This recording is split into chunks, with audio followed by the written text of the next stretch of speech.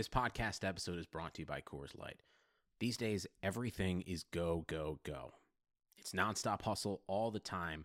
Work, friends, family expect you to be on 24/7. Well, sometimes you just need to reach for a Coors Light because it's made to chill. Coors Light is cold lagered, cold filtered, and cold packaged. It's as crisp and refreshing as the Colorado Rockies. It is literally made to chill.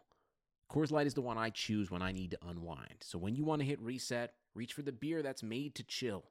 Get Coors Light in the new look delivered straight to your door with Drizzly or Instacart. Celebrate responsibly. Coors Brewing Company, Golden, Colorado.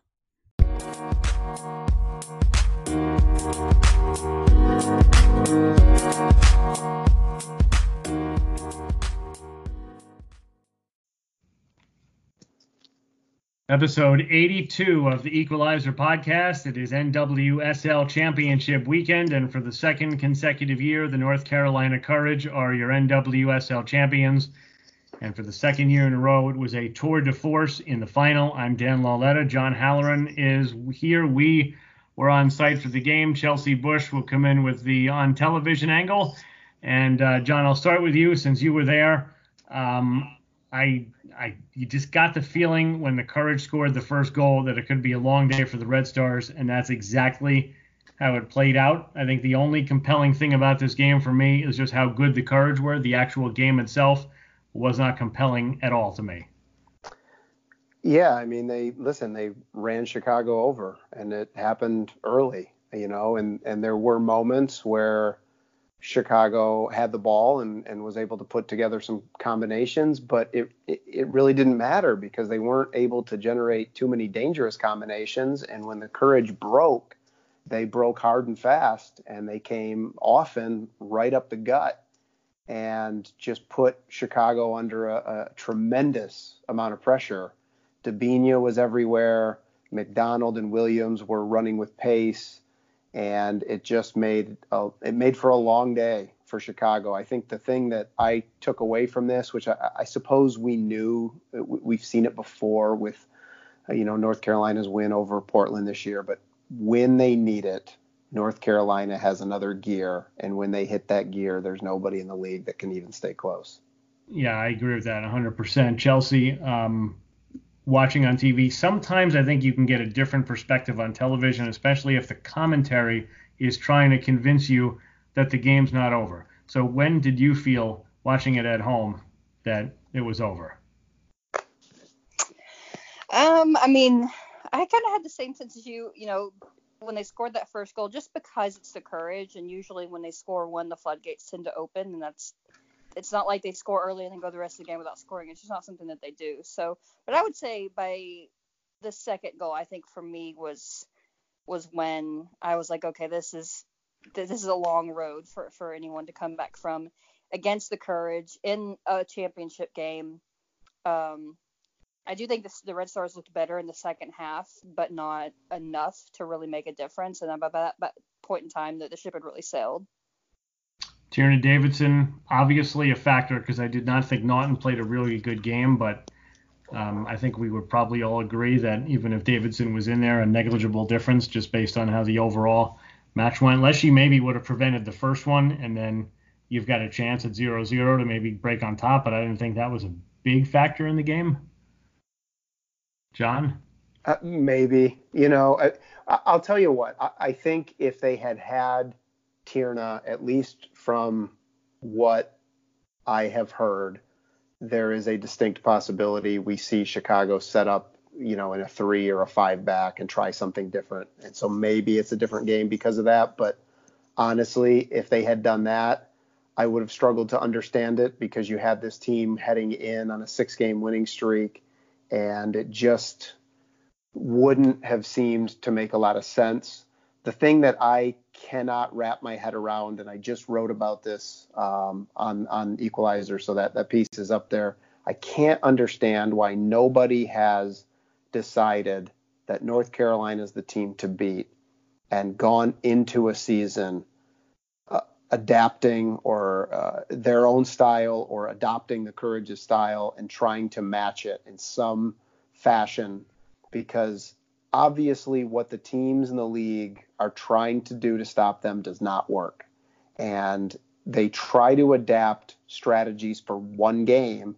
And when you do that, your players are being asked to do things that they're not normally being asked to do.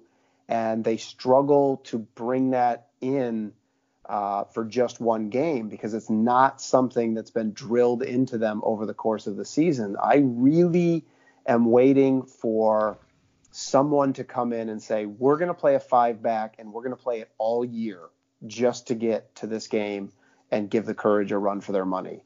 Yeah. Or we're going to try to do a diamond midfield and we're going to do it all year just to get to this game. And nobody seems to have taken that step. And I can't fathom why, because the Courage are sitting here in their 4th championship game and they kill everybody. And nobody is saying this is the team to beat. They're more worried about getting there than getting past North Carolina. That's a very well stated point, I think. What would you do? I mean, if you could get any personnel you wanted around the league, what do you think tactically would be the best method of beating them if you had the right players? I think you got to play a 5-3-2. I think, and you could call it a 3-5-2. I mean, it's adaptable, and that's, you could run it as a 3-5-2 against most teams in the league, and then just drop your wing backs, a little further back and call it a 5-3-2.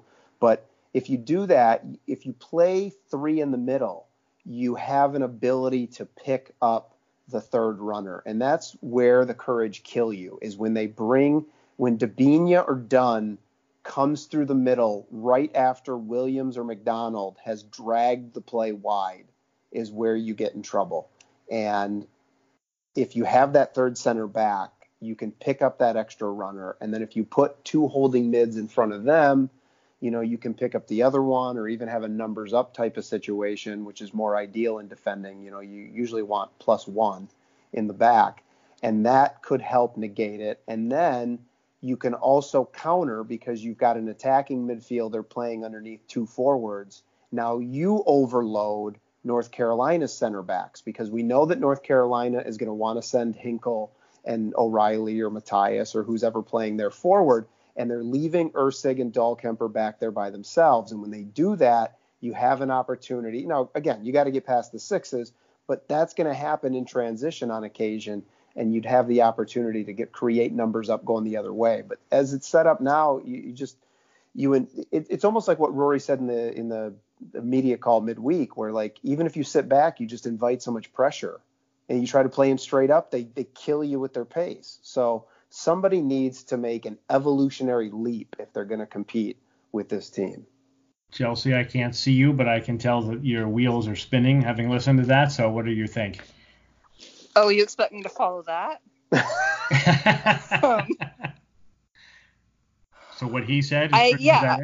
But pretty much, yeah. I agree with what he said, but I would like to see someone take, the 5-3-2 approach to them. It seems like no matter what approach you take to North Carolina, we've seen teams have some success sitting in a low block, but ultimately it didn't last for long.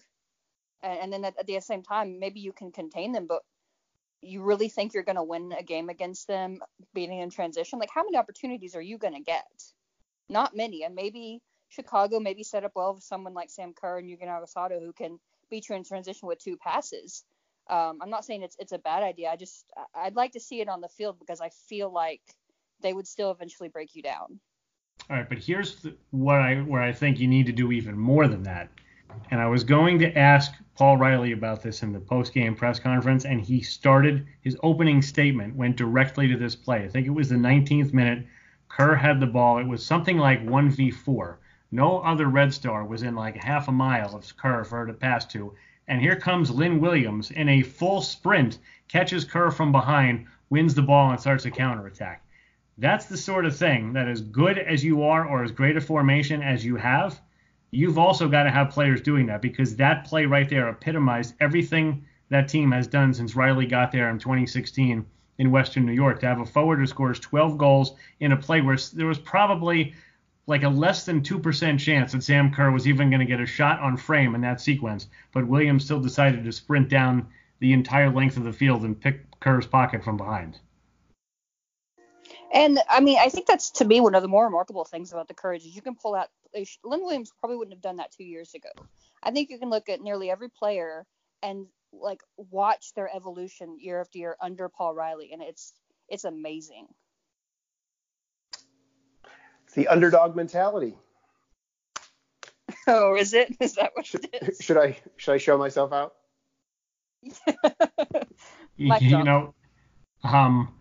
The other thing that Riley said was that when Dabinia showed up, she didn't want to defend. And he basically said, look, you're a great player, but you've got to defend. And I think that's why everybody thought she had such a great year and why she was an MVP finalist and why she was the MVP of this game today, though I thought you could have named, I think almost everybody out there you could have made a case for being the MVP. But the fact that he got Dabinia, and let's face it, the Brazilian culture does not, the Brazilian soccer culture does not necessarily create naturally great defenders, especially players who don't play back there. So for him to get Dabinia to evolve from the player we saw at the 16 Olympics who could carve up opponents to the player we see now who can carve up opponents and disrupt the midfield with pressure, I think is unbelievable and a testament to the culture they have there.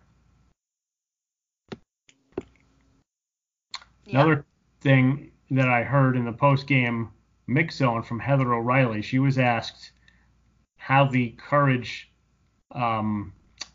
culture compares to that of the national team, and she said it's very comparable and that there's a little bit more camaraderie even on the Courage because it's like 7 straight months together as opposed to in and out of camp. And then she reiterated that it was very similar and then looked like she was done. And she said, which is impressive, by the way.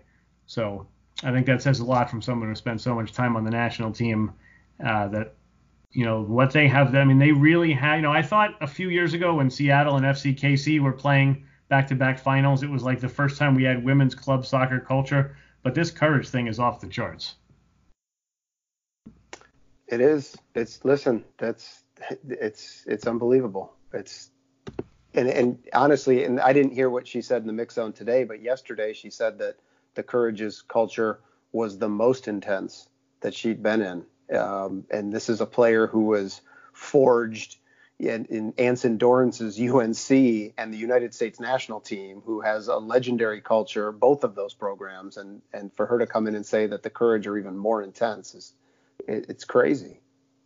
And again, I don't think that she made or broke the team, but it's a pretty cool story, even though it didn't come about for a very cool reason, which was Merritt Mathias tearing her ACL. But it's a pretty cool story that Heather O'Reilly went out of her career playing outside back for a team winning the NWSL championship. I mean, that is really pretty cool. And for her to be able to have a 4-0 lead and get taken off the field in the 87th minute, whenever it was, that so many players probably dream of that, and very few players get that kind of send-off. Absolutely. Yeah, it got real dusty in my house somehow at that point in time. Yeah, it was a pretty cool moment. Any other Courage thoughts? Almost, it feels like they're too good to have, like, deep analysis of them. I've been debating on Twitter with Jacqueline Purdy, who used to work at NWSL Media, about, whether or not it was a good game, because I said that we haven't had a good final in several years, and I'll stand by my point. They're great. I didn't think it was a good game. What do you guys think about that? The last 2 years have obviously been pretty one-sided. I think both times the decision was decided pretty early on, even maybe we couldn't exactly tell. Certainly, I think by halftime, you kind of knew that what the outcome was going to be, and that takes away some fun. And then the less we say about the 17 final, the better. As far as kind of where they're going to go, what I'm really curious is we know the expansion's coming in 21. We're pretty sure it's likely to come next year. There's talk of expansion, like that seems to be the buzzword for the NWSL right now. Expansion, maybe multiple teams in the next 3 years. So how, he's obviously going to have to lose some of his roster. Eventually, there's going to be some players that are going to retire as well. So, most of the roster is fairly young. I want to see, how he handles that. How does he adapt to losing some key players? Because it's inevitable when you're having expansion. You can't protect your entire roster. I think what happens sometimes in these cases is that the culture can take care of itself. I think we see that like with the New England Patriots, that they've got such a great culture that players go into that team that maybe wouldn't be as good but they immediately get indoctrinated into that culture. So I think that actually gives them an advantage, even as they have to flip the roster a little bit, that I think they're going to get players that are going to be better for them than they would be elsewhere, because they're going to get in there. And as long as they're on board with the culture, I think almost any player you bring in is going to improve from where they were before this. Yeah, and I think that Riley's done very well over the last several years, and certainly more so than when he was at Portland, at picking players that he knows are going to fit in well to his system, draft and trades. All right, so Courage win again. That is 3 out of 4. And don't tell me that they were not the Courage in 2016. It's the same team. They've won 3 out of 4 NWSL championships, 3 straight Shields, 4 straight finals. Red Stars, best season they've had so far, but it falls short. It falls painfully short, and it falls short in a lot of different ways. We'll analyze that a little bit more when we come back on the Equalizer. Hey everyone, Jeff Kassouf here with some exciting news about the 2020 United Soccer Coaches Convention in Baltimore. The Equalizer will once again be there on Podcast Row, bringing you exclusive podcast interviews with some of the best minds in the game. Registration is now open for the convention, and you can make your plans to join us in Baltimore from January 15th to the 19th for networking, coaching education, and licensing. And of course, there's the annual NWSL draft, which you can come watch as a fan. We're at the convention every year, and honestly, it's the one week on the calendar annually where everyone who's anyone in U.S. soccer is truly in the same place at the same time. Register before December 11th for the best rates by going to UnitedSoccerCoachesConvention.org and stop by Podcast Row to chat with your hosts from the Equalizer. That's UnitedSoccerCoachesConvention.org for more information. We'll see you in Baltimore.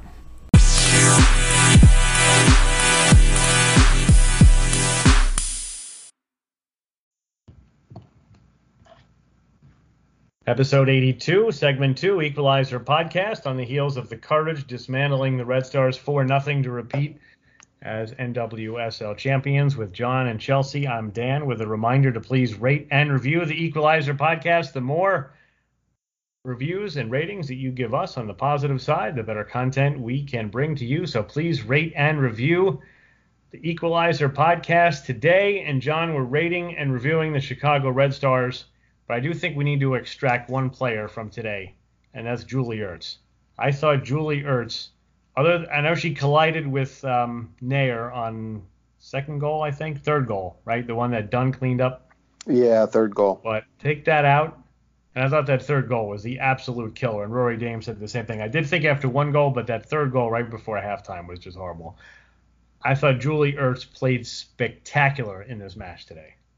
Yeah, I agree, and I think that the way that she cleaned up a lot of the messes and the intensity that she was playing with, I remember at one sequence where she was running stride for stride with Lynn Williams. The ball had been worked out wide, and it looked like the Courage were going to come down. I think at that point it was still 1-0, and just the determination to not only stay with Williams on that penetrating run, but then to win the service and clear the ball.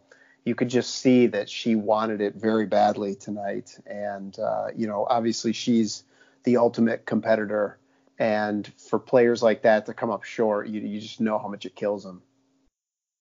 Chelsey? Yeah, I thought she had a really good game. And I kind of put the collision with Nair maybe a little bit more on Nair. I didn't think Nair came off her long line very well in this game. And I think Ertz was just trying to do what she was supposed to be doing. But no, I think she had a really good game. I think she's had a fantastic season. It's a good time to be Julie Ertz, where no matter what jersey she's in. Yeah, no doubt about that. And speaking of Nair, I didn't think Nair played that great either, but she did have a really good save soon after it was 1-0, or that game could have been 2-0 in like 15 minutes. I think she had two really good saves in between the first and the second goal, or at least between one. The second and the third. Yeah, I agree. I was like, that could end up being like a game changer. Yeah, unfortunately, no dice for the Red Stars. Did anybody else stand out? I mean, I thought Short was average. The midfield got overrun. I don't think you could say anybody played well. I will say that Sam Kerr's one of those players, and I wrote about this a little bit in the notebook on Sunday morning, that comparing Kerr and Marta, because Riley's now played against them both in finals, and Zerboni has played with them both and against both, that Kerr needs more from her teammates, where Marta's more of the player that can go to the midfield stripe, get the ball, dance around 8 players and score. So it's hard to judge Kerr's offense. She had the one header that she did not hit very well, but she cleared 2 or 3 corner kicks out with her head. She might be the shortest player out there. I thought Kerr, for being fairly invisible on the scoreboard, or totally invisible on the scoreboard, actually played an okay match overall. Like crazy? Probably. No, I mean, I think she was denied service for most of the game. She did have one where she kind of flashed it back across the goal. I don't remember what minute that was. Yes, you're right. But that was probably, to me, the closest they ever got to scoring. Somebody could have just gotten a touch on that. Wasn't that right before it went 3-0? Maybe. Yeah, but I think defensively she did well. Yeah, I think that she was getting herself in the right place. She did split the center backs at one point, which is something she's done to good effect against that team in prior games. I just wasn't quite there today. Other than that, standing out. I thought Nagasato had some good balls. I thought early on they were going to get some success out of that matchup against O'Reilly, because they were catching O'Reilly up the pitch, but they couldn't quite, capitalize on it. And I thought Katie Johnson brought some life to the Red Stars in the second half. That may be a little bit by comparison, because I thought McCaskill had a very poor first half. Yeah. But I think she at least brought some energy and was getting inside the box, which you can't say about many other players. John, anybody? That was just I just want to piggyback off of what Chelsey said, that I 100% agree with the Katie Johnson, that both her and McCaskill, and obviously I don't think McCaskill had a great game tonight. Both of those players, if you watch them, over the course of a season, and we've obviously in Chicago got to watch them probably a little more intently than most others, that they have special qualities that a lot of other players do not have. And I don't think that either of them had, an outstanding season, but I think both of them have the potential to be outstanding players. And so those are two players that I would keep an eye on over the next year or two and see, that's, I guess, assuming they stay in Chicago, do they develop and do they find that next level? And I feel like it's I don't know if it's well known or just kind of well accepted that a lot of the players who came out of Sky Blue in the worst of those moments, like both of those players did, have kind of had a stunted development at this point. And we saw what McCaskill could do in the W League, and I think she's capable of doing that in the NWSL. I think she has dynamic abilities that a lot of other players don't inherently have, and I would say the same for Johnson. The one thing that I've seen from Johnson, you see just little flashes of it, is her ability to play with her back to pressure, to see space in ways and in situations when most players panic, feeling that pressure in their back, and her ability to distribute the ball in those situations, I think is one of those things which is a special quality. Whether she can take that to the next level, whether she can, heck, McCaskill and Johnson might have to do that next season, because if Kerr does move on, then they have a monster hole to fill in the attack. Yeah, they need other people to score goals. I think even if Kerr stays, they need to figure out other people to score goals. That's Chelsey, how bad did the Kerr McCaskill flare up look or play out on TV? Yeah, it was pretty bad, because even Jen Hildreth and Allie Wagner picked up on it, and so then the camera went back and replayed it. It looked pretty bad. I mean, yelling at each other is never going to really accomplish much. It doesn't. McCaskill's body language wasn't great. She just basically blew her off, turned around. It looked pretty bad, and then they highlighted it, and Ray showed it, and it looked pretty bad again. I don't think that was a great sign for the Red Stars going to be able to pull a win out at that point. And yeah, something that they may want to look back on and reconsider. Now, Rory Dame said that it wasn't Kerr wasn't upset with McCaskill. She was upset in general that the team wasn't playing higher up behind her, which is probably valid. Because that was the same thing that happened in that Lynn Williams play I mentioned, that there was nobody for Kerr to even remotely consider passing the ball to. And he said when they got in the locker room, by the time he got in the locker room, they were already at a whiteboard hashing out whatever had happened and trying to fix it, which I actually kind of chuckled at to myself, because he then promptly took McCaskill out, which was probably the right thing to do. But, I mean, obviously frustration is going to rear its ugly head. The other thing that is unusual, and I don't like to make weather an issue, but I was in town since Thursday, and the humidity tripled on Sunday. I'm guessing this was not the easiest game to play in, just from a standpoint of where the heck did this weather come from? We went from thinking it was going to be a rainstorm and a delay to this intense humidity. I mean, they actually had hydration breaks, and the last weekend in October, we're taking hydration breaks. I don't know if that was a factor or not, but John, it was warm out there, right? It was, and I think when we talk about I'm going to struggle to say this word. Acclimating.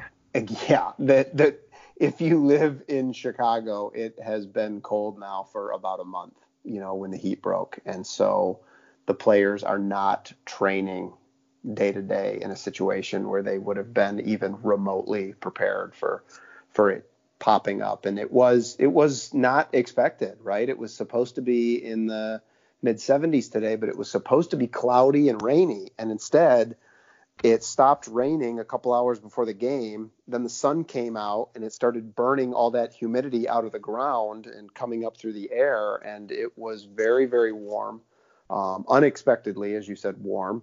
And I'm sure that was a factor. I don't know how much. I can also tell you that there were some of the Chicago players who struggled with some of the pyrotechnics at different points. I think Casey Short remarked after the game that she was even having asthma problems at one point when we saw her squatting down for an extended period of time.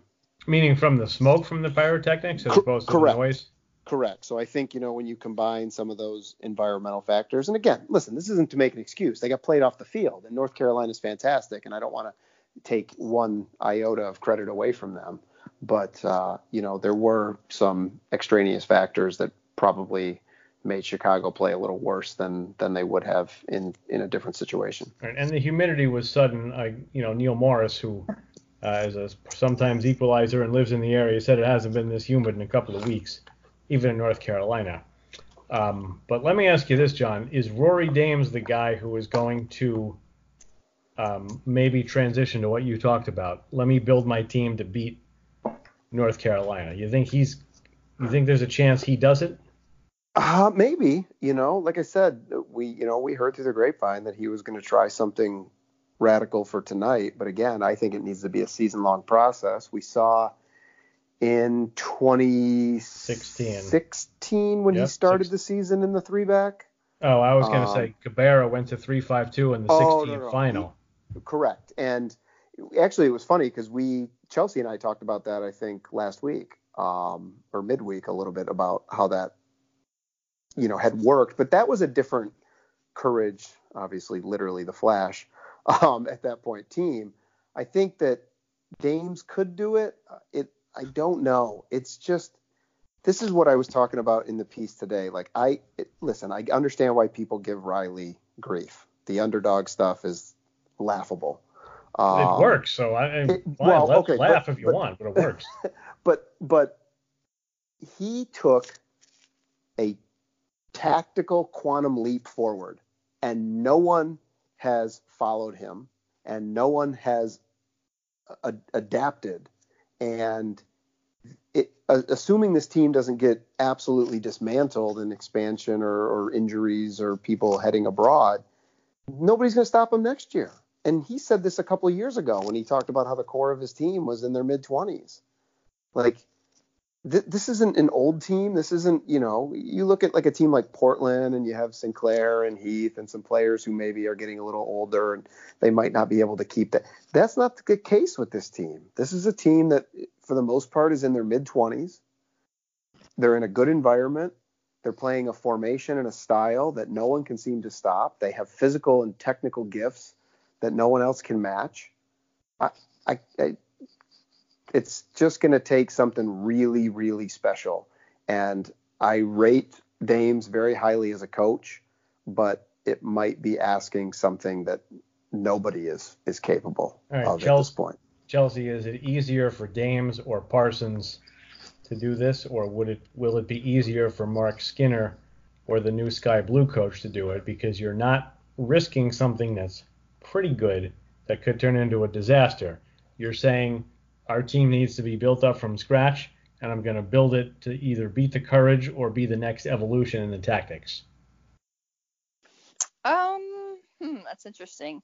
I think right now on October 27th, I have to say it's easier for maybe someone like Chicago because they have better players overall. If Sky Blue and Orlando can draft well, pull it, basically go back to the Western New York Flash 4 years ago and do what Riley did there, maybe, but they don't have the personnel to adapt to that sort of. So I think that between Portland and Chicago, I would give Chicago a better chance. I think that they have the personnel to do something a little bit differently than what they've been doing, even though they've been doing very well. And I think that they're smart enough to know if it's not working, to know when to pull the what's the word? Plug. To pull the plug, exactly. Thank you. I'm here for both of you guys tonight. All right, parting thoughts on Chicago, and I'll give mine. I hope people realize how good they were during the season, even though a little inconsistent at times. I hope it's not Sam Kerr's last game in the league, but my gut feeling and what I'm hearing is that it is, and I do think that he'll have to be creative. And he's got 4 first-round picks coming up. There were some players that went out. The ACLs probably won't be back right away. Motts and Vasconcelos. Aaron Wright is pregnant, so she'll be out for at least a good portion of the season, if not all of it next year. Who knows how bad. Davidson was in a boot, as was Crystal Dunn, by the way, after the game, but said she was fine. I think he's going to have a lot of maneuvering to do, but he's got 4 first-round picks. Nobody has maneuvered the draft as well as he has. But I just hope people don't remember the Red Star season for this game, even though I understand it'll be hard not to. Anybody jump in? Yeah, I think this is the best Red Stars team we've ever seen. I think there are some ways they could improve, and obviously right now it's going to be hard for them to get perspective and look back on this season's and look past this game. But they got over that semifinal hurdle, and that's step one to winning a championship. They're better than they've ever been, and yeah, losing Kerr, which I agree with you is likely to happen, is going to be a blow. But I don't know. I've always kind of wondered what Chicago would be if they didn't have just this one star striker, because before Sam Kerr it was Kristen Press, and I would like them to spread the wealth a little bit and have like a tag team of Lynn Williams and Jess McDonald. You have that dual threat, because even if Kerr's not scoring, she's involved in the scoring, and I would like to see them be more dangerous without, even if they lose 1 or 2 players for international duty or whatever, they're still able to be that threat. And that's the one thing we didn't see from them this season. John, let me ask you this. McCaskill and Johnson, I agree with what you said about them earlier. I did get someone on Twitter telling me Johnson should have started, which is easy to say when McCaskill played like she did, but I don't think Johnson has done anything this season to tell me that she deserves to start in the final. But how much can you depend on those two going in the next season? Because maybe they can be your 2 strikers and they can spread it around, but it seems to me that's a risky proposition based on how much work they have to do to get from where they are now to get to where they need to be. I agree, but and I also agree with what Chelsey was saying, is like it would be interesting to see what this Chicago team would be like if they weren't over-reliant on one player. But you tell me, with every resource Dames has, with the strong core that he has, with I think 4 first-round draft picks that they have right now, tell me a player who is gettable who can replace Sam Kerr. Well, nobody can replace Sam Kerr. So that's what I'm saying. So you see what I'm saying? Like we can talk about this in a theoretical way, but you almost have to kind of completely rethink your attack anyway, because you can't, like, there's Sam Kerr and maybe Hegerberg and Press and maybe Morgan if she wasn't right. But like, we're talking about what, 5, 6 players in the world, and some of those players are not gettable. And you have a core that you can trade. You have amazing draft picks you can trade, but you're trying to obtain something that's not possible. So they have to think about how they want to use those resources to almost Moneyball situation where, like, you know what you're losing. You have 18 goals walking out the door. You've got to replace 18 goals, but you're never going to be able to do that with one player. So you've got to either pick up 18 goals or improve your defense in a way that minimizes goals of opponents, but you have to kind of patchwork this together, because I don't think there's not a like for like replacement. And to again go back to Chelsea's point, it might be better if there's not. I certainly hope that we see Sam Kerr back. If anybody's wondering, she did, by all accounts, kind of zip through the mix zone without speaking. So if she did speak to someone and quotes appear, I apologize, and great for whoever got them. But I believe that she didn't speak, and we don't really think she would have said anything anyway about her future. But it will be a very, very interesting offseason. I think the most interest right now for me is in Chicago with the Kerr situation and the 4 first-round picks. We will come back. We may or may not have some listener questions, but we do have a new head coach heading into the U.S. national team on this very busy week. You're listening to the Equalizer podcast.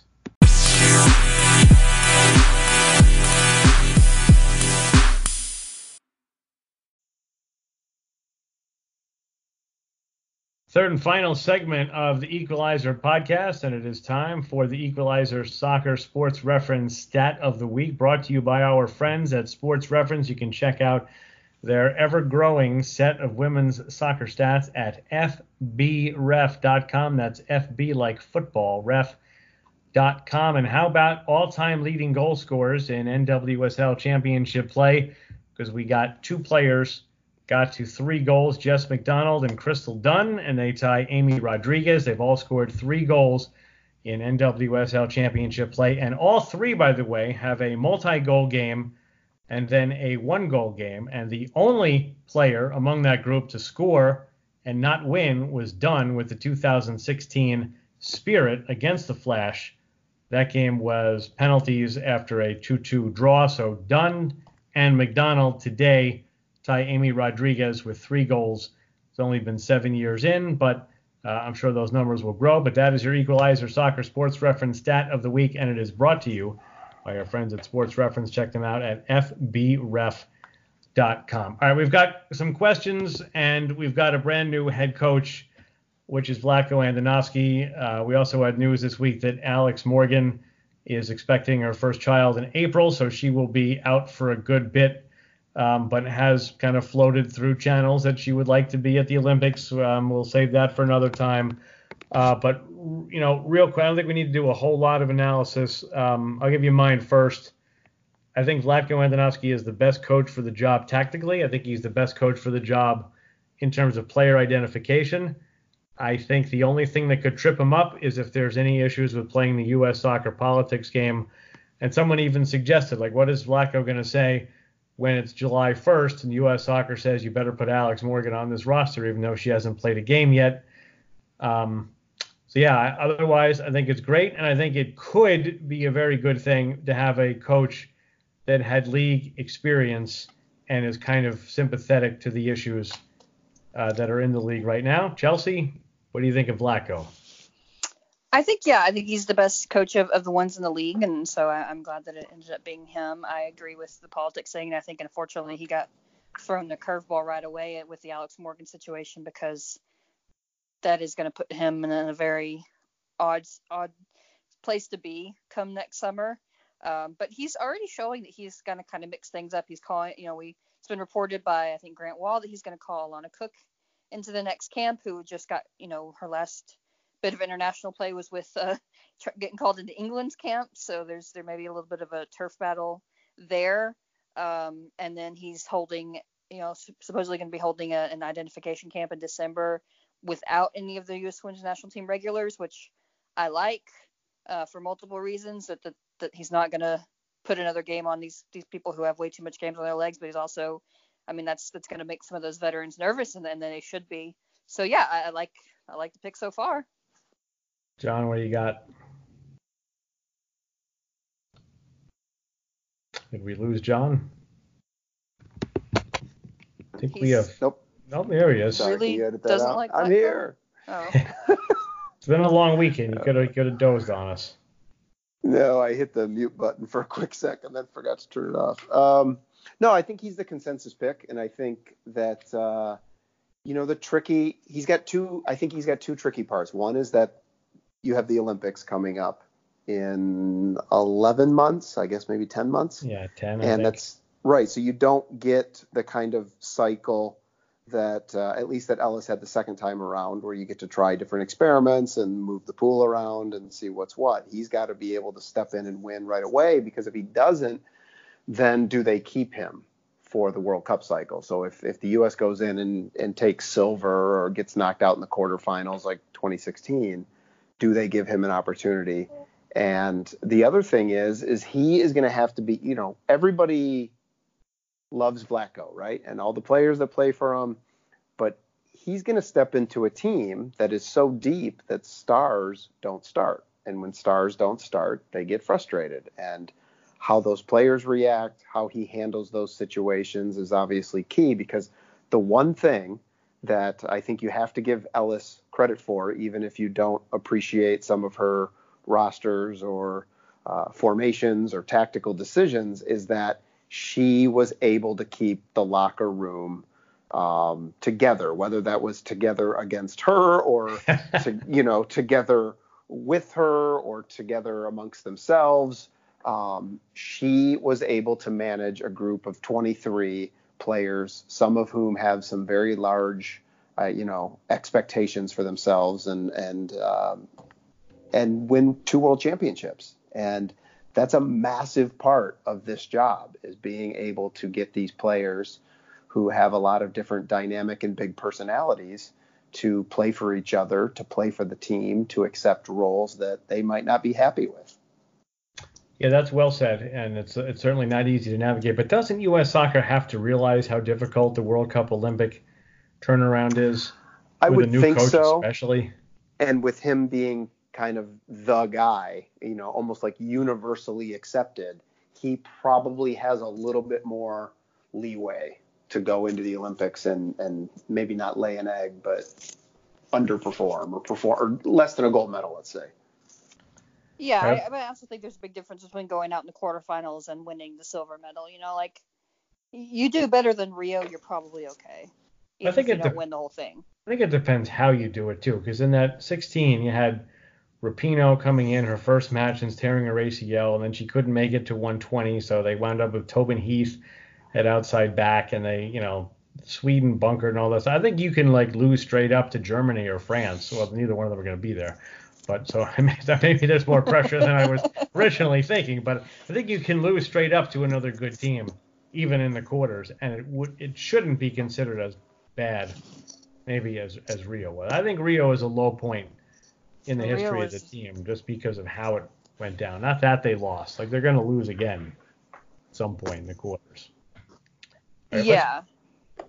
Let's do some questions, and I think we'll get to some of the other Vlatko points in the Q&A, and then we can see if we have time to go back to some Vlatko talk.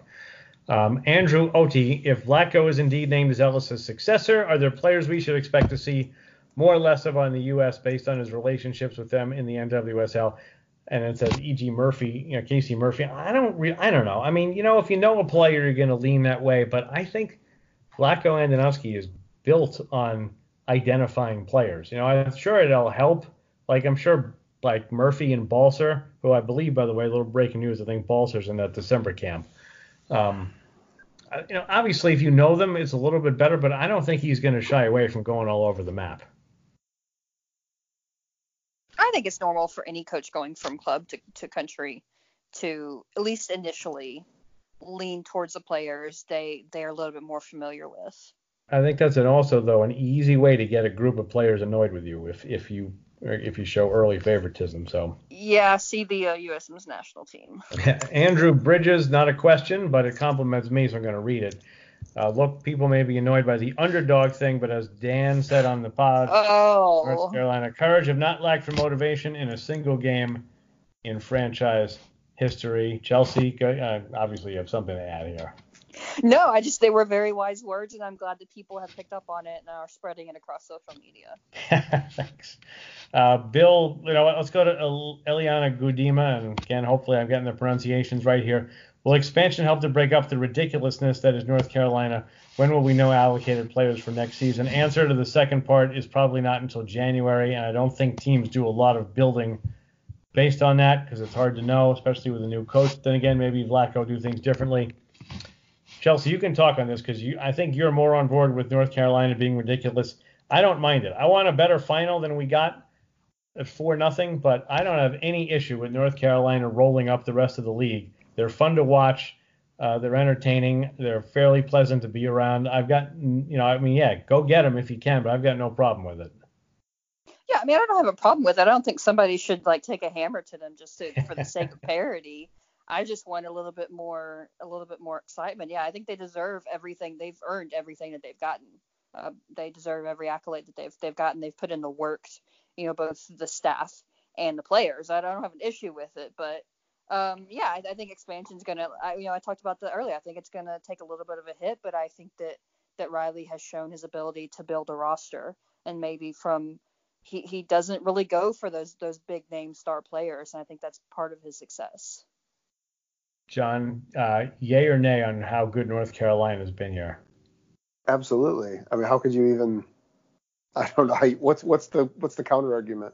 I'm with you on that. I don't think the only counter argument is if you root for another team and you can't get by them. But I don't have a counter argument for that at all. I think it's wonderful. And you know what? If 5 teams win over the next 5 years, that's great too. Yeah. Bill Blatchley, can we get a rundown of the non-NWSL names we might see in the Vlatko era? I think this is probably worth a whole separate off-season pod at some point, but names I'll throw out there that I would like to see. Maybe Aubrey Bledsoe should get a camp.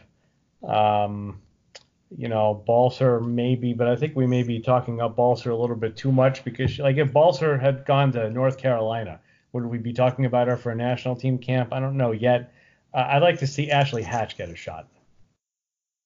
Yeah.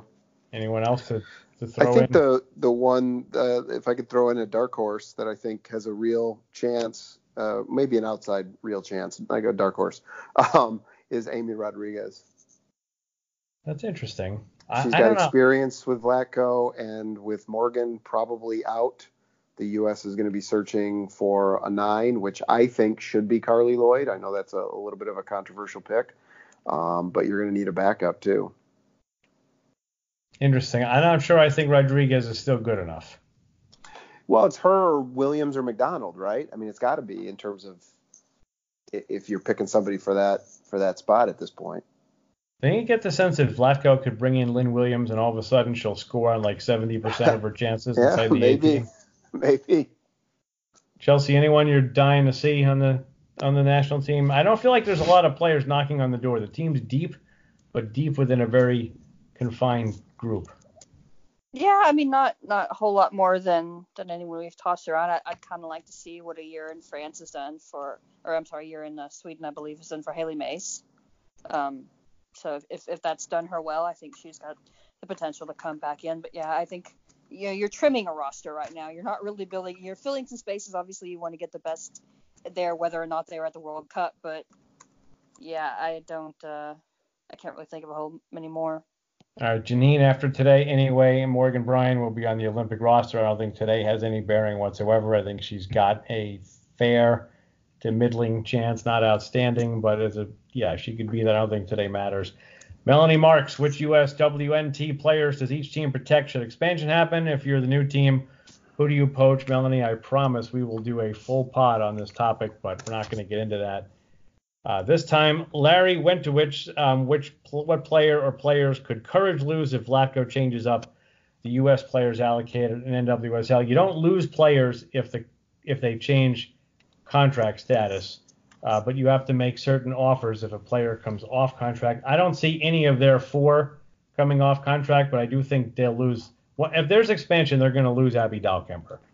Is there any other scenario there? Because you're going to protect Dunn, you're going to protect Mewis, and that leaves Dahlkemper and Zerboni. No one's taking Zerboni. I think you lose. I think that's basically it. You lose Dahlkemper. Yeah, I agree. You know what would be maybe a potential way around that, though, is letting a player go overseas for a year, like Dunn did or like, Morgan did, and keeping their rights for the league.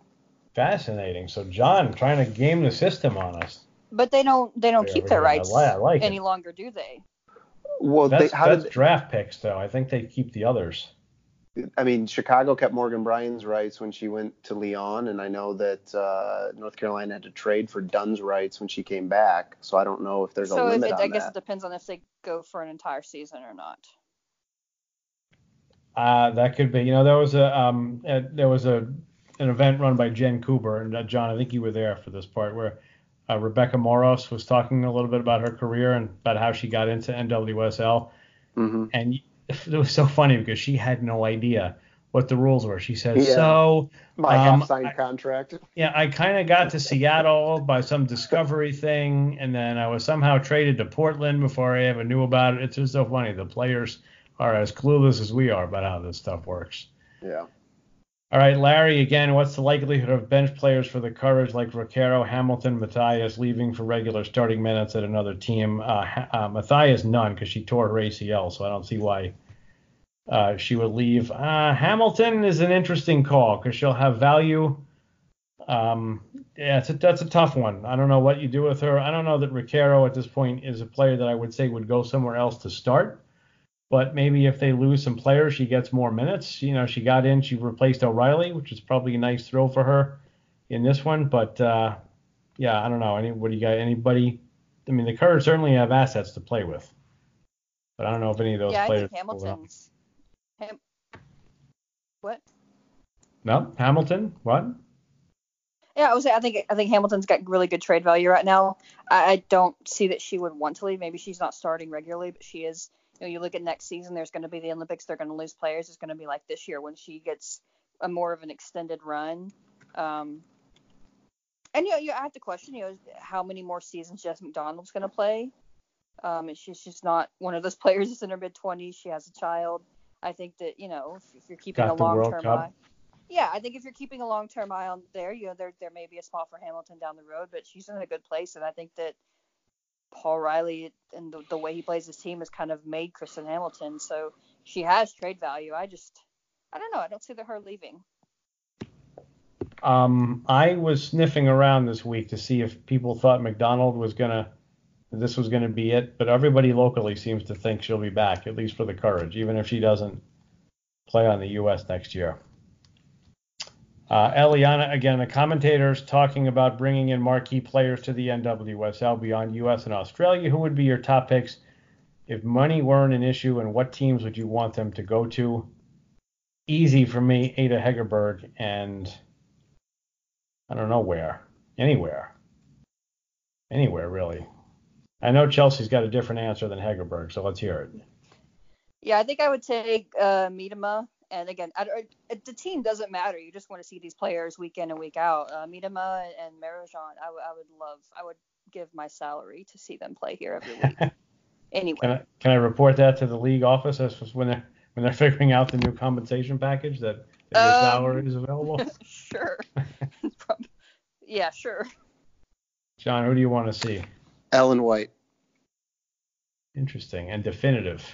Yeah, I like that. God, I enjoyed watching her so much in the World Cup. I would love to see her in an NWSL environment. A few years ago, I would have said Wendy Renard, but I'm not sure I feel that way anymore. I think her best days might be behind her at this point. Yeah. All right. Parting shots. NWSL season is over. There's obviously a lot going on. Vlatko Andonovski will get announced on Monday in New York City. Chelsey, any final thoughts on the season that was or what's ahead? Yeah, I mean, I've gone on record a lot by saying it was a little bit disappointing kind of see the same playoff teams, the same Shield winner, the same championship winner. And, I stand by that. But I don't want anyone to think that I don't enjoy watching the NWSL or that, I don't think these teams deserve what they're getting. So I just want to be very, very clear on that I still enjoy it, even if sometimes the outcome feels inevitable, kind of like Thanos. It's still fun to get there. John, final thoughts on this? Yeah, I'd like to say I'm going to take a nap and some rest, but I know that this off season is going to be wild. Plus, we have the announcement of a new national team coach tomorrow, so we got a lot of work to do still. It's going to be a while till it cools off. I asked Heather O'Reilly at Media Day. I said this seemed like an particularly weird season what did you think of it as a player? And she said, just out of curiosity, why did you think it was weird? And I said, well, there's no communications director for the league, which there is one now, but it's another story for another time. A lot of questions couldn't get answered this year, and whether there's going to be expansion or not, and whatnot. And she said, interesting, because as players, like, every year has been really weird for us. So, if you read the Grant Wall piece in Sports Illustrated, it painted a very rosy picture of the future. I really hope it's more that than some of the other things that it feels like when there is no communications director, when we're not finding out what's happening on championship weekend until the Tuesday of. So, I hope for the best, but the Courage are unbelievable. Hate them if you want, because they're good. And if you're a fan of another team, I get it. They're unbelievable. All right, Chelsey and John, the Equalizer podcast won't rest. We'll be back next week. And that's going to do it, though, for the 2019 NWSL season. You've been listening to the Equalizer podcast.